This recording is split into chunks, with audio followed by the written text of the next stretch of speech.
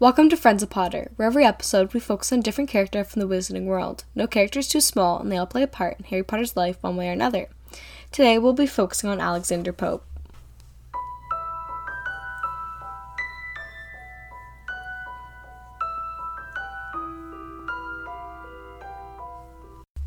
Alexander Pope was a Muggle poet who Albus Dumbledore referenced in his comments in the Tales of Beedle the Bard, the Tale of the Three Brothers. It says, "We may smile a little sadly at what this tells us about human nature. The kindest interpretation would be, hope springs eternal." At the bottom it says, this quotation demonstrates that Albus Dumbledore was not only exceptionally well read in wizarding terms, but also that he was familiar with the writings of the Muggle poet Alexander Pope. Thanks for tuning in to this short episode of Friends of Potter, and hope to see you next time. Don't forget to check us out on Instagram at JoeLizPotter, and if you wish to become a Patreon and have access to our blog and other perks, then visit patreon.com/friendsofpotter.